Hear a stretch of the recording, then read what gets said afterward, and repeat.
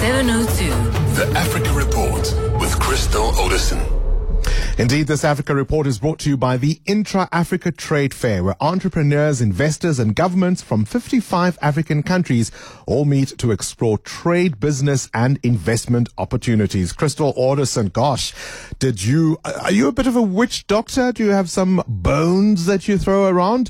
I'm asking you this, of course, because last week we spoke about the political instability in Sudan.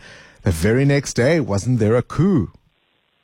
Absolutely, Bongani. I think we should agree that both of us have been throwing the bones on this story that we've been talking such a lot about. And so unfortunately, this week we saw a coup. We shouldn't call it anything else. I mean, military takeover, they can try to spin it all they want. So for the past few days, Bongani, there's been no internet. There's a state of emergency. All flights have been suspended, and there's been ongoing protests in the capital, Khartoum, because the opposition and also civil society is saying they're not going to allow the military simply to take over. But the military is unperturbed, Bongani. They're saying they've dissolved the government. They've announced the formation of a new government.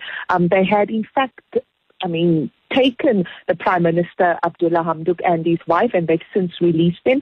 There's also been reports that several cabinet ministers have been arrested.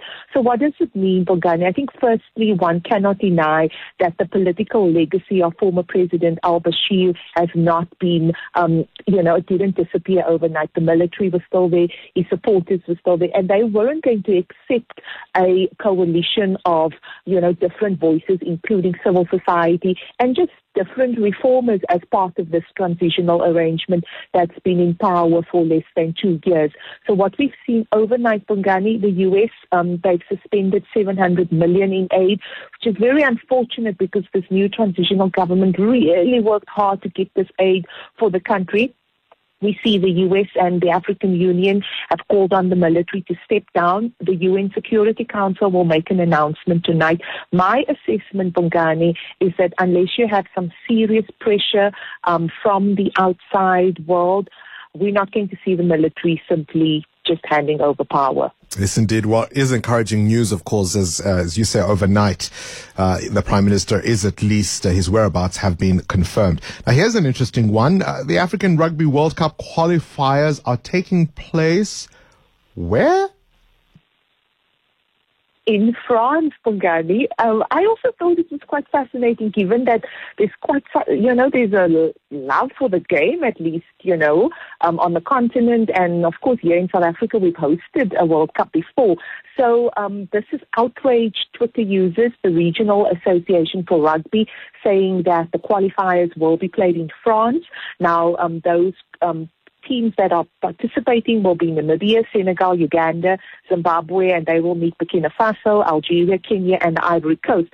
So Twitter users outrage, and they view it as controversial, and also they called it neo-colonial, and saying why would they deny local fans from a chance to watch these games, but also more importantly, grow the game on the continent beyond South Africa and here in Southern Africa, where the game is, of course, very popular. Now, the Rugby Association, they defended its decision. They say it's important for, African rugby clubs to get an international exposure, and they say France offered the greatest opportunity for these, these players, and also for scouts, etc., to see them in action, and they will get greater exposure, visibility.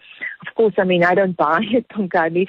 We know that France will host the 2023 World Cup, and I think it's quite interesting because, if you want to grow the game, one would assume you would have it on the continent. And Kenya, who had in fact hosted the match, the championship before, and expressed an interest, said they were really disappointed in the decision, and it will clearly not help the game on the continent at all.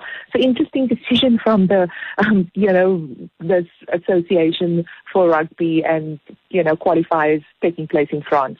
The more things change, the more things stay the same. Thank you very much, Crystal Odison, for this morning's Africa Report.